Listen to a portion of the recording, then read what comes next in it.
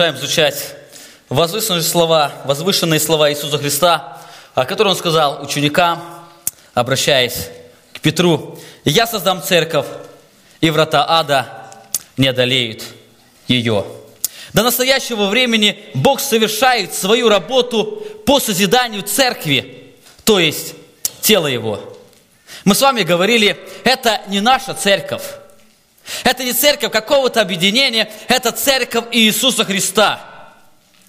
Бог создал ее, имея определенные цели, которые она должна выполнять.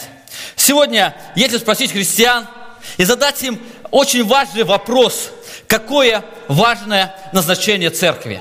Мы с вами говорили 2 раза о 4 назначениях церкви, о 4 цели, которые Бог заложил, когда Он создал церковь и оставил ее на этой земле.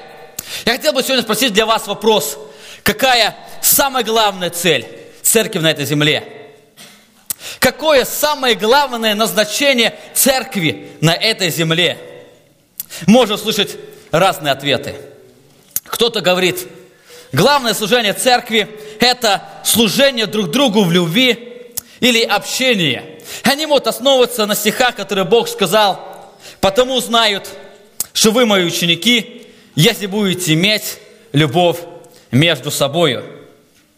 Христиане, стоящие на ступень выше, они могут сочтут, что цель, главное значение церкви – это здравое учение, которое здесь преподается, и говорят на основании слова апостола Павла, которое он оставил к ефесянам, и он поставил одних апостолами, других пророками, иных евангелистами, иных пастырями, учителями, к совершению святых на дело служения для созидания тела Христова, доколе все придем мы в единство веры. Христиане более на высоком уровне могут сказать, что главная цель церкви – это поклонение Богу. И мы в прошлый раз с вами говорили, ибо написано: «Господу Богу Твоему поклоняйся, и Ему одному служи». Да, все, о чем мы говорили, это правильно, но это только отправной пункт, который приведет меня к главной цели церкви на этой земле. Тема сегодня моей проповеди – это поклонение Богу через влияние на этот мир.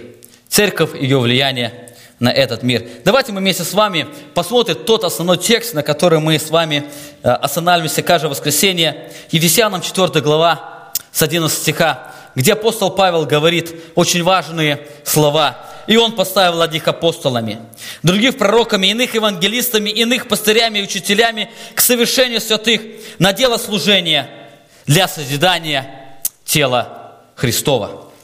Обратите еще раз внимание ваше на эти слова.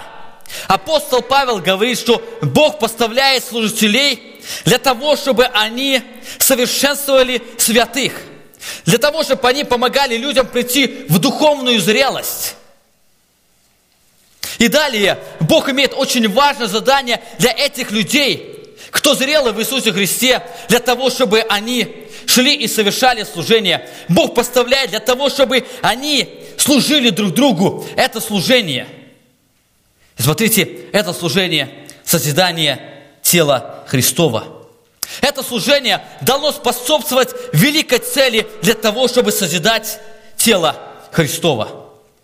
Тело Христова созидается из нас. Мы с вами говорили, мы с вами являемся инструментом созидания тела Христова. Более того, мы с вами являемся не только инструментом.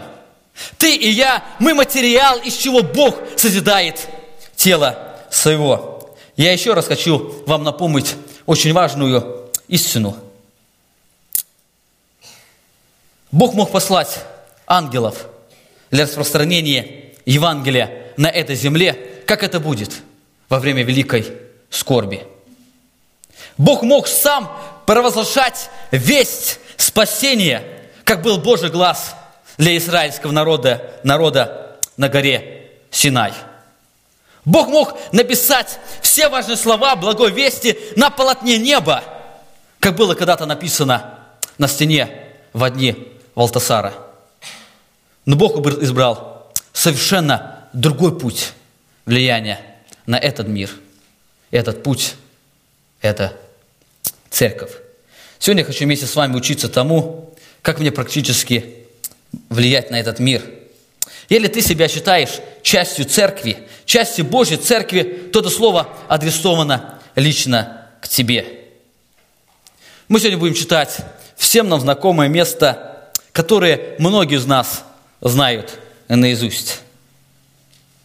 Кто это место не знает, я вас попрошу сегодня, придя домой, срочно выучите его. Это не сложное место, но это основное место. Смотря на это место, хочу, чтобы мы проверили каждый себя, насколько это место, оно отображается в моей жизни, насколько эти слова Иисуса Христа, которые Он сказал, отходя с этой земли, они стали частью моей жизни, они стали частью моего пребывания в Церкви Христовой. Итак, давайте мы вместе с вами откроем Матфея, 28 глава, с 19 стиха. Итак, Иисус Христос, находясь на горе Илионской, Он обращается к ученикам и говорит им последние слова. Эти слова, они должны остаться в их сознании на протяжении всего служения, всей их жизни. Иисус Христос говорит: «Итак, идите, научите все народы, крестя их во имя Отца и Сына и Святого Духа, уча их соблюдать все, что я повелел вам, и сея с вами во все дни до скончания века. Аминь». А кто-то сказал: если христианин понимает все Евангелие от Матфея, но не понимает последнего отрывка, то не понимает главной сути всей книги. Данный отрывок является кульминационной точкой всего Евангелия от Матфея. Данный отрывок является кульминацией всего Нового Завета. Более того, данный отрывок является кульминацией всей Библии. Обратите внимание, это не слова апостола. Это не слова священников. Это слова самого Иисуса Христа, Его последние слова. Они должны остаться, изучать в нашем сознании постоянно. Итак, идите. На протяжении всей истории Бог избирал себе людей, которые влияли на этот мир. Начиная с первой книги Библии, книги Бытие, мы видим, как эти люди, они оказывали влияние на мир. Вы помните, 11 глава к Евреям очень хорошо описывает нам этих людей. Оно начинается с первого пророка на этой земле, который был Авель. Через Авеля Бог уже влиял на этот мир. Вы помните, был дальше Енох. И Бог использовал Еноха для того, чтобы оказывать влияние. Далее был Ной. И можем одного за другим перечислять этих людей, когда Бог избирал этих людей для того, чтобы они могли влиять на этот мир. Пришло время, когда Бог избрал не только отдельных людей, когда Бог избрал себе народ. И цель избрания этого народа, это была эта великая цель – оказывать влияние. Израильский народ должен был провозглашать живого Бога. Вы помните, Давид, когда внес ковчег Бога Израилева в Иерусалим, он дал первый псалом сынам Асафовым для того, чтобы они его исполняли. Я хочу вам прочитать отрывок из этого псалма. Смотрите, какое сердце Давида было, в чем он видел суть израильского народа, суть его жизни, цель его пребывания. Первая книга Паралипоменон, 16 глава, Давид говорит с 23 стиха. «Пойте Господу вся земля, благовествуйте изо дня в день спасения Его, возвещайте язычникам славу Его, всем народам чудеса Его». Смотрите, Давид очень ярко понимал цель израильского народа. Он говорит: благовествуйте изо дня в день спасения Его. Более того, обратите внимание, кому израильский народ должен был благовествовать. Своим детям. Да и аминь. Искупленным из своего народа. Да и аминь. Но это не все. Он говорит: я вас поставил для того, чтобы вы возвещали язычникам славу Его. Более того, всем народам чудеса Его. Израильский народ был избран для этого. Если интересно посмотреть на строение Иерусалимского храма, Там был один большой двор, и он назывался двор язычников. Туда мог прийти каждый язычник для того, чтобы получить влияние Бога израильского. Народ израильский должен оказывать был влияние, но в дни Иисуса Христа этого влияния там не было. Вы помните, что израильский народ сделал в том месте, где они должны были провозглашать изо дня в день спасение язычникам? Они сделали этот двор вертепом разбойников. Иисус дважды выгонял из того двора покупающих и продающих.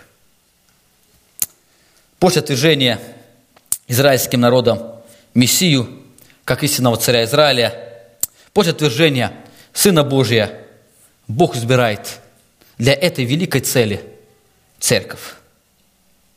Бог поставил церковь для того, чтобы мы влияли на этот мир.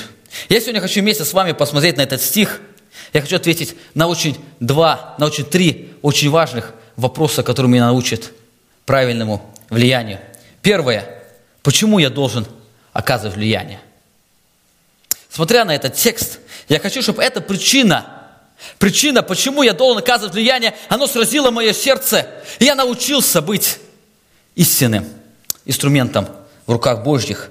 Более того, нам нужно научиться, как правильно нам влиять. Одного желания недостаточно, я должен правильно влиять тем путем, который Бог предназначил для меня, чтобы оказывать это влияние. И последнее, может быть, кратко остановимся. В чем сила моего влияния? Итак, первая причина истинного влияния. Почему я должен оказывать влияние? Смотрите, Иисус Христос, обращаясь к ученикам, Он говорит: «Итак, идите, научите все народы, крестя их во имя Отца и Сына и Святого Духа». Он начинает с связного слова, которое это переходное слово, он говорит «итак», которое можно привести как «следовательно», «поэтому», «посему». Именно по этой причине он говорит: вы идите и научите все народы. У меня возникает вопрос, по какой причине, почему я должен идти? Почему я должен это делать? Почему церковь должна оказывать это влияние? Вследствие чего это повеление, оно актуально в моей жизни? Люди по-разному понимают эти причины. Люди по-разному объясняют, почему они должны влиять на этот мир. Более того, христиане используют разные объяснения, почему они не исполняют это повеление Иисуса Христа. Я сегодня хочу обратиться к каждому из вас. Исполняете ли вы это влияние, о котором мы говорим? Если нет, почему вы не исполняете? Люди по-разному говорят. Кто-то говорит: здесь мы не знаем английского языка, а русских здесь нету, кому благовествовать. У кого-то времени не хватает. И можно очень много причин перечислять, почему я не оказываю влияния. Я хочу сегодня посмотреть на эти причины, которые должны меня натолкнуть, которые должны меня послать в этот мир, для того, чтобы мне быть влиятельным в этом мире. В последнее время слово «евангелизация» стало распространенным словом среди русского евангельского братства. Вы многие пережили то время, когда мы получили свободу проповеди Евангелия в Советском Союзе. В то время почти каждый месяц мы совершали евангелизационные служения. Мы шли с одного дворца культуры в другой, с одного города в другой и совершали это служение. Сейчас это время продолжается. И когда люди говорят, изучите этот призыв «Завладеем мир для Иисуса Христа», сейчас можно услышать множество причин, которые люди находят для того, чтобы нам идти и завладевать этот мир Евангелием Иисуса Христа. Кто-то говорит: нам нужно благовествовать, иначе мусульмане завладеют всей землею. И тогда нам не будет места для спокойного поклонения Богу. Кто-то говорит: если мы не будем заниматься евангелизацией, то белая раса исчезнет на этой земле. И останутся одни другие народы. Нас будет мало, потому что где-то рождаемость среди белого населения стала очень маленькая. Кто-то говорит о том, нам нужно влиять на этот мир для того, чтобы мы могли принимать правильные законы в нашей стране. Чем больше христиан будет в нашей стране, тем правильные законы будут там. И люди находят очень множество причин, почему они это делают. Более того, сегодня множество христиан говорит, как правильно благовествовать. Кто-то говорит, надо купить больше надувных игрушек для того, чтобы привлекать детей, и дети приведут родителям или родителей, и там мы можем говорить о Христе. Кто-то говорит, надо заниматься больше благотворительностью. Вы помните то время, когда за границей поступало очень много гуманитарной помощи. И церкви, они наполнялись людьми. Мест не хватало. Многие подумали о том, что нужно строить новый дом молитвы.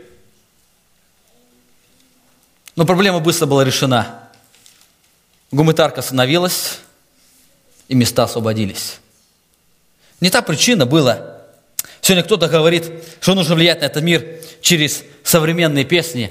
Я помню, несколько лет назад нас пригласили на рождественское евангелиционное служение, которое было в Канаде. Здесь у нас рядом. А когда мы туда приехали, нас попросили, вы можете петь песни, где мало говорится о Христе. Я удивленно посмотрел на них, думаю, вроде мы приехали на евангелизацию. Я спросил, а почему? Они говорят, знаете, здесь присутствуют неверующие люди.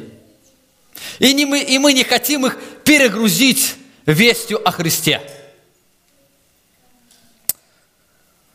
Началось евангелиционное служение, и запели там песни. Одну из них я помню, там такие слова. «Не слышно в саду даже шорохи, все здесь замерло до утра. Если б знали вы, как мне дороги подмосковные вечера». С этого началось наше евангелиционное служение. Нам нужно честно признать, что не всякая евангелизация является исполнением великого поручения Иисуса Христа. Вы помните, Христос говорил о фарисеях, Матфея 23 глава, 15 стих, говорит, «Горе вам, книжники, фарисеи, лицемеры». А почему им горе? Что обходите море и сушу, даже обратить хотя одного, и когда это случится, делать его сыном гиены вдвое худшим вас. Обратите внимание, проблема не в том, что они шли и несли весть благой вести. Проблема не в том, что они хотели влиять на языческий народ, и они обходили море и сушу. Проблема в том, что другая мотивация у них была. У них не была мотивация, чтобы показать это влияние, они делали его худшим. У них мотивация была сосредоточена на их понимании, их традиций, их желаниях. Я поминаю еще один текст Священного Писания, где апостол Павел очень подробно описывает, как часто люди благовествуют по разным причинам. Филиппийцам 1 глава с 19 стиха апостол Павел говорит, «Желаю, братья, чтобы вы знали, что обстоятельства мои послужили к большему успеху благовествования». Обстоятельства апостола Павла, он находился в тюрьме, в римской тюрьме. «Так что узы мои о Христе сделались известны все претории и всем прочим. И большая часть из братьев в Господе, ободрившись узами моими, начали с большей смелостью, безбоязненно проповедовать Слово Божие». И обратите внимание с 15 стиха. Апостол Павел говорит, «Некоторые, правда, по зависти и любопрению, а другие с добрым расположением проповедуют Христа. Они по любопрению проповедуют Христа нечисто, думая увеличить тяжесть уст моих, а другие из любви, зная, что я поставлен защищать благовествование». Заметьте, здесь апостол Павел говорит о двух категориях людей. Заметьте, они делают одно и то же, что те проповедуют Евангелие, что другие проповедуют Евангелие. Заметьте, более того, у них одна терминология. Они говорят о Христе, что те, что другие. Более того, они идут по всей Римской империи и говорят о Христе. Но у них есть одно различие, которое было трудно заметить на первый взгляд. Но апостол Павел знал, почему они это делают. Они были разбиты на две категории по их мотивации. Почему они совершают это служение? Одни по любопрению проповедуют Христа нечисто, думая увеличить тяжесть уст моих. То есть они нашли прекрасный способ, чтобы вот отомстить апостолу Павлу, чтобы ему стало более труднее в той тюрьме, где он находился. Но, говорит, была и другая категория, которые из-за любви, потому что они понимали, что нужно благовествовать. Что цель церкви на земле – оказывать влияние. Итак, какая истинная причина для того, чтобы не оказывать влияние на этот мир? Смотря на эти причины, я хочу, чтобы вы могли посмотреть на их в совокупности, нераздельно. Они вместе с собой взаимосвязаны. Одна причина исходит из другой. Я сегодня хочу посмотреть на 3 причины, которые мы видим в этом тексте, почему я должен идти и благовествовать. Итак, первая причина, которую мы находим в этом тексте, в этом контексте, она заключается в том, что влияние – это Божья цель. Христос, находясь на этой земле, Он оказывал влияние. Смотрите, 28 глава Матфея, 16 стиха, начинается это повествование. 11 же учеников пошли в Галилею на гору, куда повелел им Иисус. И, выйдя в Его, поклонились Ему, а иные усомнились. Это очень важные слова, которые достойны нашего внимания. Смотрите, 11 же учеников. Ученик в Новом Завете – это тот, кто прикрепил себя к какому-то духовному лидеру. В этом контексте слово «ученик» относится к тем, кто доверяется Иисусу Христу и следует за Ним продолжение жизни, продолжая учиться послушанию от Него. Обратите внимание, этот текст, эти стихи, они ясно говорят, что 3-летний труд Иисуса Христа, он не был напрасный. На протяжении всей своей жизни Христос много раз говорил о цели своего прихода на эту землю. Он говорил, что цель Его прихода – это оказать влияние погибающему миру. Его цель не была напрасна. 11 же учеников, у него были ученики, которым Он оказал это влияние, которых сердца изменились, и они пошли за Ним. Более того, на этой горе не только 11 учеников находилось. Матфей просто делает ударение на этих 11 учеников, их было больше там. Заметьте, те, кто поклонился Ему, но были люди, которые и усомнились. Но более того, до Дня Пятидесятницы их уже собралось там более 120 человек, которые являлись учениками Иисуса Христа, которые следовали за Ним. Помните, когда Иисуса Христа обвиняли в том, что Он ест с мытарями грешниками, о чем Он говорил? Матфея 9 глава 12 стих. Иисус же, услышав это, что его обвиняет, Он говорит: «Нездоровый имеет нужду во враче, но больные. Пойдите, научитесь, что значит милости хочу, а не жертвы. Ибо я пришел призвать не праведников, но грешников к покаянию». Обратите внимание, Иисус Христос прямо говорит о цели своего пребывания на этой земле. Я пришел именно для этой причины, чтобы призвать грешников к покаянию. Я пришел на эту землю, чтобы оказать влияние Божьей истины. Он постоянно говорил: «Покайтесь, ибо приблизилось Царствие Божье». Помните, когда Христос посетил дом Закхея, где Он оказал сильнейшее на него влияние, которое полностью изменило его сердце. И после обращения Закхея, когда он сказал возвышенные слова, когда эти слова отразили изменение его сердца, изменение его жизни, изменение понимания ценностей, что Христос говорит? Христос обращается к нему, Луки 19 глава 9 стих, говорит: «Ныне пришло спасение дому сему, потому что и он сын Авраама». И заметьте дальше, Христос вновь напоминает цель своего прихода. Он говорит: «Ибо Сын Человеческий пришел взыскать и спасти погибшие». Это сильнейшие слова, которые указывают на удивительную уникальность Божьей любви. Бог настолько возлюбил мир, что Он отдал Сына Своего. Я пришел для того, чтобы взыскать и спасти погибшие. Смотрите, сейчас люди очень много говорят о втором пришествии Иисуса Христа. Сегодня многие насмехаются над надеждой христиан, которые ожидают этот день, что скоро Христос придет. Вспомните тот момент в вашей жизни, когда вы кому-то говорили о том, что Христос скоро грядет. Какой вы ответ обычно слышите? Более того, когда вам кто-то говорит: «Знаешь, Сергей, Христос скоро придет. Что вы на это отвечаете? Знаете, я очень часто слышу: Павел, твоя бабушка об этом уже говорила, ее нет, а Христос еще не пришел. А более того, 1000 лет назад об этом проповедовали, и Христа еще нет.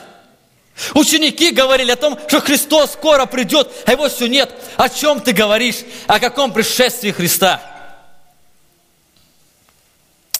Мне напоминает слова апостола Петра, которого он оставил при кончине своей жизни. Он говорит, 1 Петра в 3 главе, 3 стих: «Прежде всего знай, что последние дни явятся наглые ругатели, поступающие по собственным своим похотям и говорящие». Что они говорят?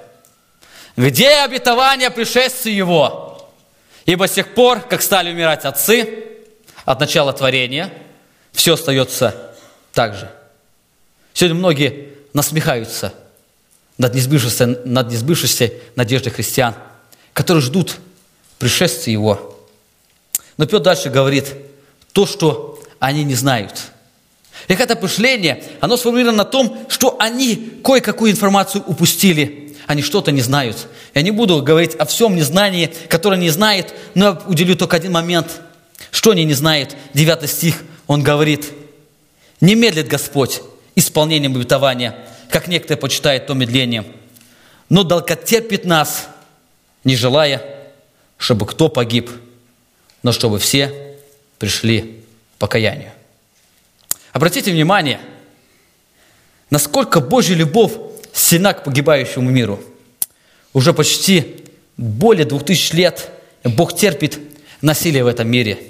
Уже более 2000 лет Бог терпит отвержение Его страданий. Бог терпит поношение в Его адрес и адрес Его детей. Почему Он это делает? Что Его мотивирует к этому действию, к этому долготерпению? Это Божья любовь. Это Его удивительная любовь. Он не желает, чтобы кто погиб, но чтобы все пришли к покаянию. Я хочу, чтобы осознание Божьей любви, оно коснулось моего сердца. Христос пришел на эту землю для того, чтобы показывать это влияние. И Он оказывал влияние. Евангелие на протяжении всех строк, он глава за главой, стих за стихом говорят о том, как Христос оказывал влияние. Это цель Его прихода. И все Он делает по своей любви. Итак, первая причина. Я хочу, чтобы она стала с вашим сейчас сознании. Христос, находясь на этой земле, Он оказывал влияние. Это Божья цель. Бог думает о том, что сделать, чтобы еще грешник обратился к Нему. Мы последний раз на малой группе говорили о прошлых событиях, которые были на прошлой неделе, где вновь было предсказано второе пришествие Христа, которое не сбылось. И мы говорили о том, что еще осталось исполниться для того, чтобы Христос пришел. Я встречаюсь с разными людьми, кто что ожидает. Кто-то смотрит, что происходит в Иерусалиме, и говорит: Павел, не смущайся, вознесения церкви не будет, еще 2 миллиона евреев живут в Америке. Они должны вернуться. Ну, посчитай, сколько самолетов надо отправить. То есть несколько дней мы еще проживем, если еще сколько доропотаем доехать, то неделю точно проживем. Кто-то говорит, что еще храм не построили. Не смущайтесь. Есть только одна причина. Есть только одно, что сдержит пришествие Иисуса Христа. Когда в церковь войдет последний грешник, церковь вознесется на небо. Эти двери закроются. Уже все сбылось. Вот это сейчас произойдет в это мгновение, пока мы находимся здесь, а вот этот последний грешник находится именно здесь. И двери спасения закроются, и будет пришествие Иисуса Христа. Итак, первая причина, почему я должен оказывать влияние. Христос оказывал влияние. Вторая причина истинного влияния. Апостол Павел, Иисус Христос говорит то, что Он имеет абсолютную власть. Смотрите, Матфея, 28 глава, 18 стих. «И приближившись, Иисус сказал им: дана мне всякая власть на небе и на земле. Итак, идите, научите все народы, крестя их во имя Отца и Сына и Святого Духа». Обратите внимание, перед тем, как Бог дает повеление ученикам, Иисус делает очень важное заявление. Оно становится основой Его повеления. Он сказал, что дана мне всякая власть на небе и на земле. Вот именно по причине той власти, которую я имею, я вам говорю, идите и научите, идите и исполняйте то повеление, которое я дал вам. Вы помните, Иисус говорит к народу в 11 главе этой книги, книга Матфея, Он говорит, все предано Отцом моим, и никто не знает Сына, кроме Отца. И Отца не знает никто, кроме Сына, и кому Сын хочет открыть. Иисус Христос обладает всей суверенной властью. Мы часто слышим, что Он обладает абсолютной властью. Мы часто говорим об этой власти, но как часто мы на практике принимаем эту власть в своей жизни. Как часто мы учимся жить на основании этой власти, которую Он имеет. Иисус Христос говорит, я имею абсолютную власть, и поэтому идите и научитесь. Мы не будем долго останавливаться на этой причине. Я хотел вместе с вами прийти к третьей, очень главной причине, почему я должен оказывать влияние. Обратите внимание на две причины, которые мы уже говорили. Первое, Христос оказывал влияние. Более того, Христос имеет абсолютную власть в вашей жизни.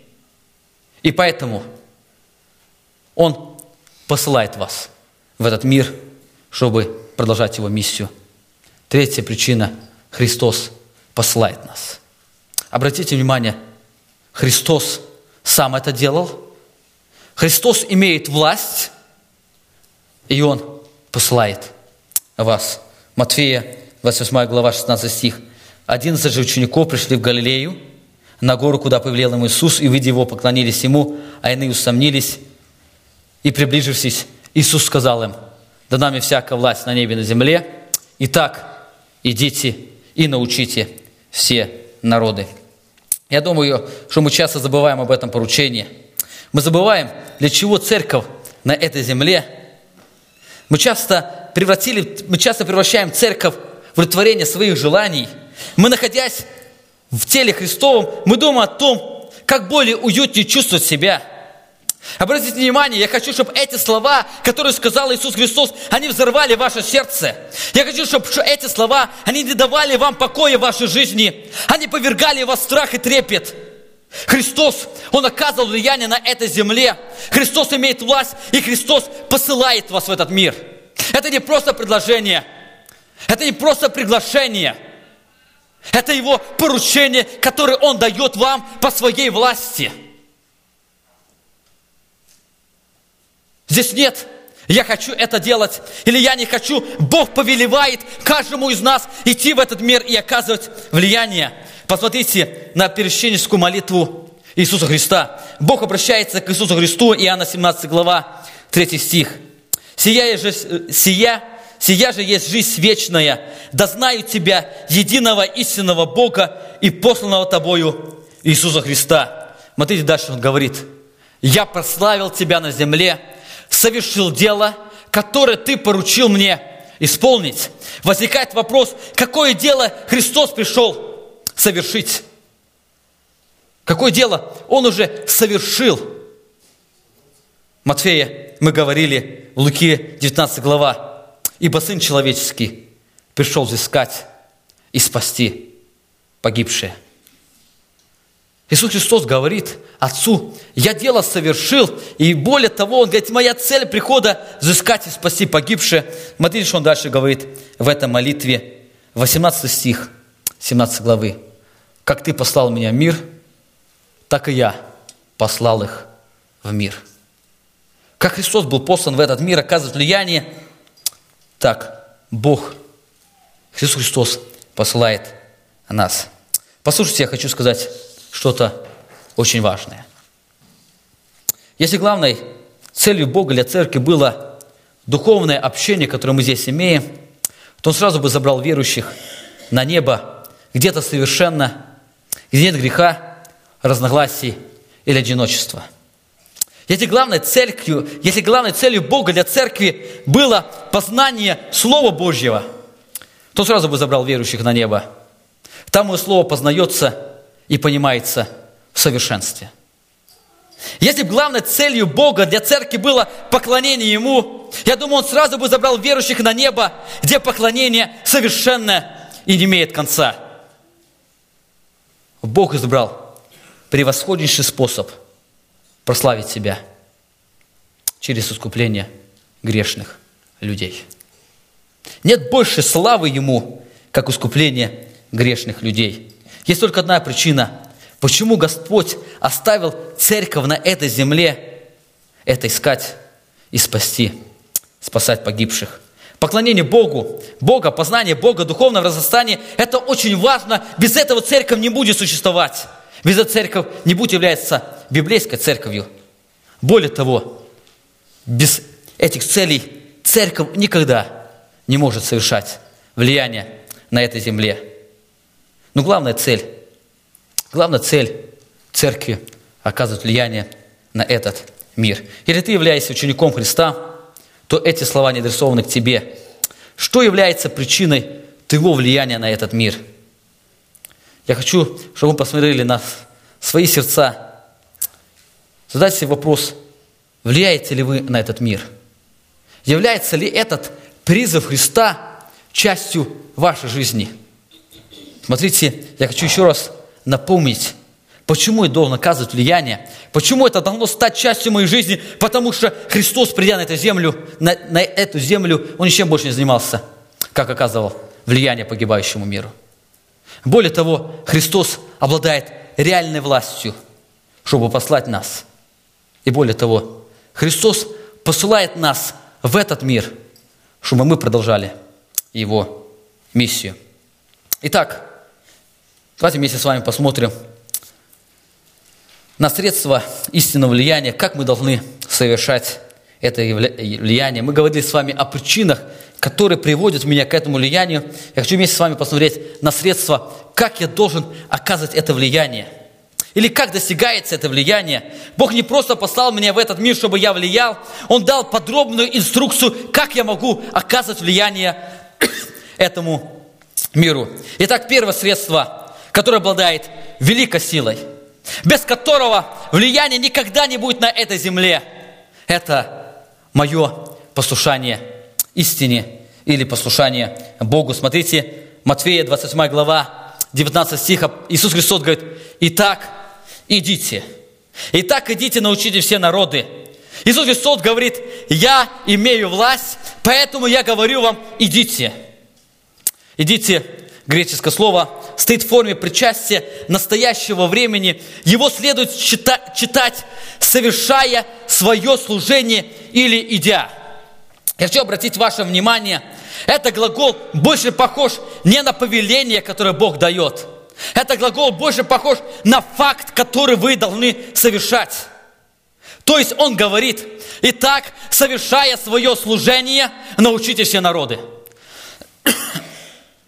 Итак, совершай свое служение. Мы поставлены Богом для того, чтобы влиять. Это первое требование к церкви. Не ждать, пока мир придет к ее порогу, но идти в мир и проявлять это влияние. Более того, не просто идти в мир, но чтобы этот призыв стал частью твоей и моей жизни. После нашего обращения Бог полностью изменяет наш внутренний мир. У нас появляется ненависть к греху. У нас появляется тяга к Божьему Слову, и мы желаем погружаться в Него. У нас есть желание делать добро. Так это повеление должно стать частью моей жизни. Это повеление не только подразумевает миссионерские поездки, к которым сегодня так много призывают. Не каждый призван быть миссионером в какой-то местности. Это повеление говорит о большем.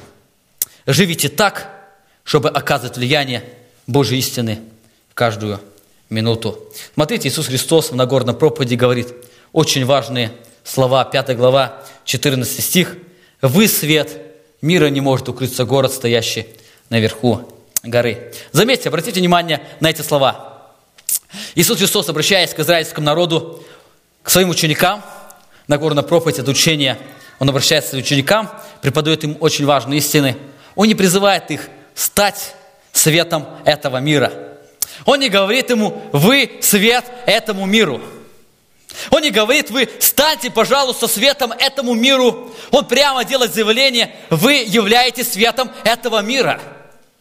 Вам не нужно стать, вы им являетесь, если вы являетесь моим учеником. Более того, он прямо говорит: если вы являетесь этим светом, вы всегда будете оказывать влияние. Не может укрыться город, стоящий наверху горы. Если вы светите, это люди всегда будут видеть. Этот свет всегда будет оказывать влияние. Вы не сможете находиться там, чтобы не оказать влияние. В каждой местности, в каждом доме, в каждом здании, где вы находитесь, у вас будет это полыхать благоухание Христова, которое будет сажать людей, чтобы оказывать влияние. Если вы действительно живете Божьим Словом, или вы действительно послушны Божьей истине, то вы будете оказывать это влияние. Оно будет исходить просто из вас. Посмотрите на проблему тех людей, которые не могут оказывать влияние. Почему они не оказывают влияние? Мы в прошлый раз останавливались на этих стихах. 2 Тимофею, 3 глава, 5 стих. Он говорит, в 3 главе начинается: «Знай, что в последние дни наступят времена тяжкие». Почему? Ибо люди будут, и дальше перечисляется их характеристика, которая поразила их жизнь, основывающая на том, что люди пытались удовлетворить свои желания. И дальше он говорит: эти люди, они имеют вид благочестия. Обратите внимание, эти люди, они говорят о втором пришествии Иисуса Христа. Эти люди, они проповедуют свободу от ада. Эти люди, они кормят голодных людей. Эти люди, они устраивают благотворительные разные мероприятия для детей, для взрослых, для всего населения. Эти люди идут, убирают город, и на плакате написано там «Jesus». Этим люди, они говорят то, что мы верим в Евангелие Иисуса Христа. Эти люди даже провозглашают то, что мы наследуем вечную жизнь. Эти люди, они проповедуют о том, что они воскреснут прежде. Прежде всех, потому что мертвые во Христе воскреснут прежде. Эти люди, они говорят о том, что мы являемся истинными верующими. Но смотрите, что о них апостол Павел говорит. Они силы его не имеют. Они по виду кажутся христианами. Они по виду кажутся благочестивыми, но силы в них нету. И пред этим он говорит, почему силы нет? Потому что они возлюбили больше удовольствия этого мира. Потому что они возлюбили больше материальное благо. Потому что они возлюбили больше временные блага. Потому что они не живут послушанием Божьему Слову. Итак, апостол Павел говорит, они имеют вид благочестия, но силы в них нет. Наше влияние, оно сильно зависит от нашей жизни. А сегодня мне пришлось слышать немного проповедь. Сегодня продолжается семейная конференция, и там говорили о влиянии на детей.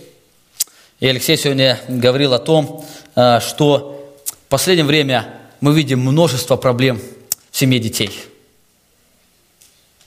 Он говорит, одна основная причина. Если это не основная причина, но там часть причины это нет. Почему многие дети верующих родителей, они не ходят в Дом Божий? Потому что родители не оказали должного влияния. Или прямо, или где-то косвенно. Потому что братья и сестры в семье, может, когда-то не оказывали это влияние. Может, люди, находящиеся в церкви, не оказали этого влияния. Мы должны учиться оказывать влияние нашей истине. Нашей жизнью это влияние через послушание истины. Помните, апостол Петр обращается к женам. Говорит, жены, я хочу вас утешить. Если у вас мужья неверующие, у вас есть шанс, что они станут верующие. Что вам нужно сделать? Подготовить хорошую проповедь? О да. Покайтесь, ибо вы повергнете или вы пойдете в ад. Или вам нужно сводить его в хорошую библейскую церковь? О да, там он услышит об ужасе ада. Нет, апостол Павел говорит, совершенно другое средство для того, чтобы мужья могли обратиться к истине. Смотрите, 1 Петра 3 глава. «Также вы, жены, повинуйтесь своим мужьям». Каким?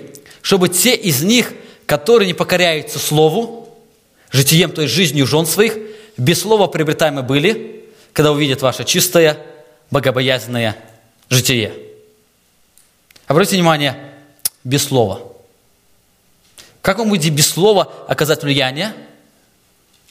О, конечно, в вашей жизни. Я знаю, это сложно. Я помню, вчера на конференции нам дали задание для мужей, чтобы они рассказали о своих планах о Царстве Небесном, что они думают о приближении Божьего Царства, а женам дали задание слушать своих мужей. И я сегодня встретился с некоторыми мужьями, так переговорили, да. Я так понял, что ни один муж не выполнил свое задание, но в то же самое время и ни одна жена не выполнила свое задание. Жены проговорили, а мужья прослушали. Апостол Павел говорит, есть очень сильное средство влияния – это жизнь. Это жизнь. Проверьте свою жизнь. Первое миссионерское поле – это ваша семья. Оказываете ли вы влияние в своей семье? Я вспомню, один муж говорит, я приходил в церковь, долгое время ходил в церковь. А ходя в церковь, я мог найти компромат против каждого человека, находящегося в этой церкви. Против диакона, против пресвитера, против регента, против каждого человека. Но я покаялся благодаря своей жене. Против ее жизни я ничего сказать не мог. Когда вы идете на работу, знают ли там, что вы христиане? Видят ли они то влияние, которое вы оказываете? Как вы ведете себя с рабочими? Могут ли они по одному вашему поведению сказать, вы особый человек? Вы, наверное, точно ходите в евангельскую церковь. Или для того, чтобы они узнали, вам нужно долго об этом говорить, я верующий. Нет, то, что было, забудь, но я верующий. Оказываете вы влияние там. Могут ли они по одним действиям определить вашу принадлежность к Христу? Порушаете вы влияние Евангелия через вашу жизнь? Когда вы встречаетесь с друзьями, какое ваше поведение? Какие слова вы используете в разговоре? Оказывают ли они влияние на этот мир? Итак, первое средство, которое обладает великой силой. Я бы сказал, это величайшей силой, это послушание истины. Остальные средства, если вы здесь проваливаете, вы не можете оказывать влияние. Не так давно я разговаривал с одним братом, который собирался ехать в миссионерскую поездку. Они везли туда большие игрушки, и он хотел там заниматься тем, чтобы детей пропускать на игрушки и спускать с игрушек. Говоря о его жизни, зная его жизнь, я ему прямо сказал, тебе ехать туда не нужно. Это не будет для тебя эволюционная поездка. Тебе нужно остаться еще один годик и разобраться своей жизнью. Эволюционная поездка тебя не спасет. То, что ты будешь делать, оно не принесет славу Богу, потому что ты не научился еще быть послушным истине. Еще истина не изменила твоего сердца, потому что все эти слова, они будут возвышенными словами, но силы влияния там совершенно не будет. Ты не сможешь влиять. Ты потратишь $1000, ты потратишь 2 недели, потратишь время на работе, но ты никак не окажешь свое влияние. Итак, первая истина, как я должен оказывать влияние, это послушание Божьему Слову. Вторая истина, это прорушение Евангелия. Когда я научился жить истиной, я должен научиться прорушать Евангелие. Смотрите, Иисус Христос говорит, «Итак, идите». Для чего? «Научите все народы, крестя их во имя Отца и Сына и Святого Духа». Более дословный перевод «научите», он говорит, «сделайте их учениками». Как сделать их учениками? Он говорит, средства, крестя их во имя Отца и Сына и Святого Духа. Это повеление имеет двойное значение. Во-первых, это преподавание водного крещения. Мы все с вами практикуем водное крещение, но хочу посмотреть на более глубокий смысл. Водное крещение – это символ моего рождения свыше. То есть, Иисус Христос, обращаясь к ученикам, Он говорит, идите, говорите до тех пор, пока человек не станет моим учеником. Пока этот человек не родится свыше, пока это Евангелие не произведет перемену его жизни. Бог призывает не просто нас идти говорить. Бог дает нам определенное задание. Он говорит, сделайте все возможное для того, чтобы он родился свыше. Именно этим занимался апостол Павел. Куда апостол Павел не придет, он именно это и говорил. Смотрите, Деяния, 20 глава, 24 стих. Когда он собрал служителей Ефесской церкви, он, понимая, что он, может, больше Бог их не увидит, он говорит им: «Но я ни на что не взираю и не дорожу своей жизнью, только бы с радостью совершить поприще мое и служение, которое я принял от Господа Иисуса». Какое? Проповедовать Евангелие благодати Божьей. Проповедовать Евангелие благодати Божьей. Я должен это делать. Не так давно я встретился с одним пастором. И мы, разговаривая, мы заговорили о жизни его сына. И я часто слышу вопрос, когда родители, они переживают, что с моим будет ребенком дальше. Сможет ли он устоять в истине? Я тогда задал вопрос: ты сильно беспокоишься о сыне? Да, это правильно. Но меня волнует очень важный вопрос. Уверен ли ты, что твой сын знает Евангелие? Ты желаешь, чтобы сын твой родился свыше, но без действия Евангелия это никогда не произойдет. И уверен ли ты? Говорил ли ты вообще ему о Евангелии? Родители, вспомните, когда вы последний раз говорили своим детям Евангелие Божьего Слова? А вот в этом причина, почему сегодня тюрьмы переполнены детьми христиан. А вот в этом причина, почему сегодня множество молодых людей, они забыли, что такое церковь. Иисус Христос говорит: помните, сила не вас, а сила Евангелия, поэтому порушайте это Евангелие. Хочу вам привести несколько текстов Священного Писания, которые говорит о силе Божьего Слова. Иакова 11, 1 глава, 18 стих. Иаков говорит: «Восхотел, родил он нас словом истины, чтобы нам быть некоторым начатком его созданий». Смотрите, Иаков говорит, что мы родились свыше по действию Божьего Слова. Он родил нас словом истины. Более того, Иоанна 3 глава, 5 стих. Вы помните, Иисус Христос говорит с Никодимом. Иисус отвечал, говорит: «Истинно, истинно говорю тебе, если кто не родится от воды, то есть от Божьего Слова и Духа Святого, не может войти в Царствие Божие». Для того, чтобы человек родился свыше, ему нужно соприкоснуться с Божьим Словом. Рилю на сегодня Сергей читал в начале служения, 10 стих, 10 глава, 17 стих, заканчивается это повествование о благовествовании. Он говорит: «Итак, вера от слышания, а слышание от Слова Божьего». Вы желаете, чтобы ваш сын спасся через веру в Иисуса Христа? Что ему нужно? Божье Слово. Ему нужен тот, кто проповедовал. Потом перед этим сказано: ну как уверовать того, о ком не слышали, и как слышать без проповедующего? Бог посылает нас, чтобы мы могли продолжать Евангелие вести Христова. Писание ясно говорит, что рождение свыше, оно происходит непосредственно от действия Его Слова. Это наша обязанность нести Божье Слово погибающему миру. Несете ли вы Евангелие этому миру? Не так давно, год назад, мне довелось пообщаться с Александром Гырбой, которого многие знаете. Он сюда часто приезжал. И он рассказал один пример. Говорит, однажды мне довелось встретиться с одним из представителей вероучения, или кто-то называет секты, свидетелей Иеговы, в его стране, в которой он жил. Это был один из начальников, который являлся президентом этой деноминации свидетелей Иеговы. И когда мы встретились, мы стали говорить о тех различиях, которые нас разделяют. Я стал замечать, ему стал приводить очень много доводов о том, насколько они неправы по отношению к Богу, по отношению к Иисусу Христу. И я приводил один текст за другим, и он текст приводил на оригинале с греческого языка, и я замечал, что с каждым текстом, который я приводил, мой собеседник краснеет, краснеет и краснеет. Но мне давало, конечно, силы. Я понимал, что я беру верх. Я понимал то, что я становлюсь правее перед ним. И заканчивается беседа. Он мне задал только один вопрос, после которого я сильно покраснел. Он говорит: Александр, хорошо, тогда как понять?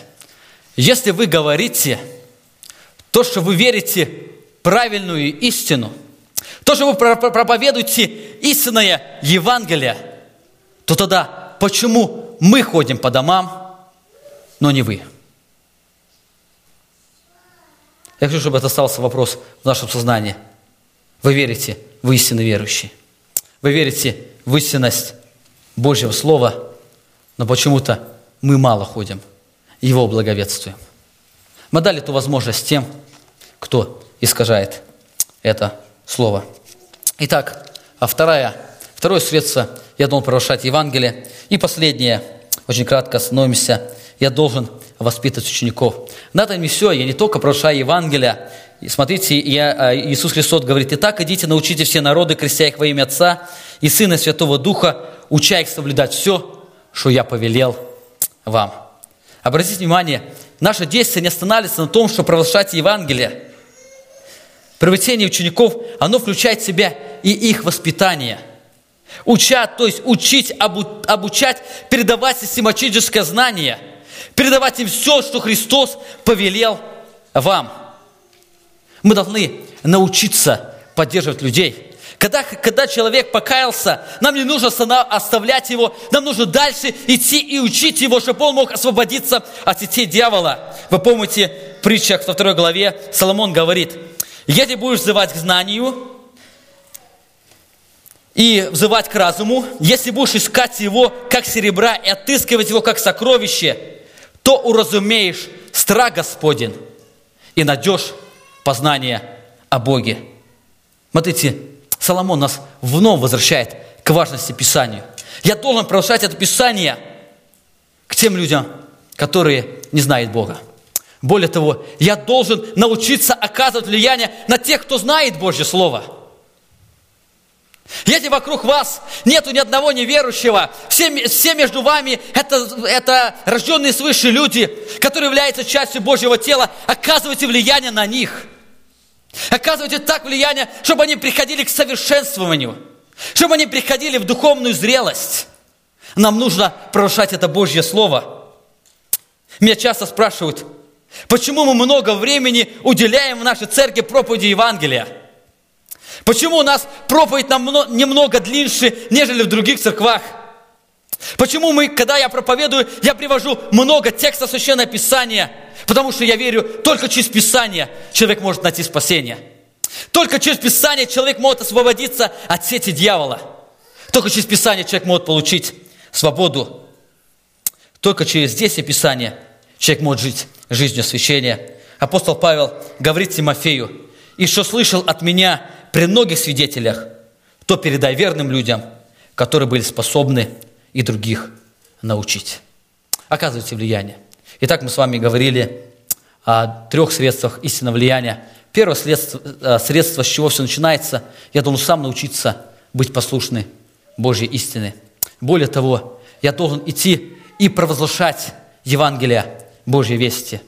И третье, я должен заниматься воспитанием учеников.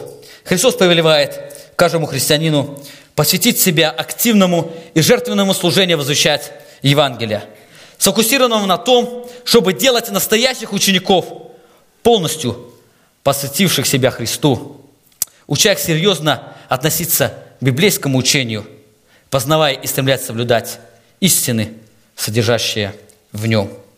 И последние несколько минут я хочу остановить наше внимание. В чем сила истинного влияния?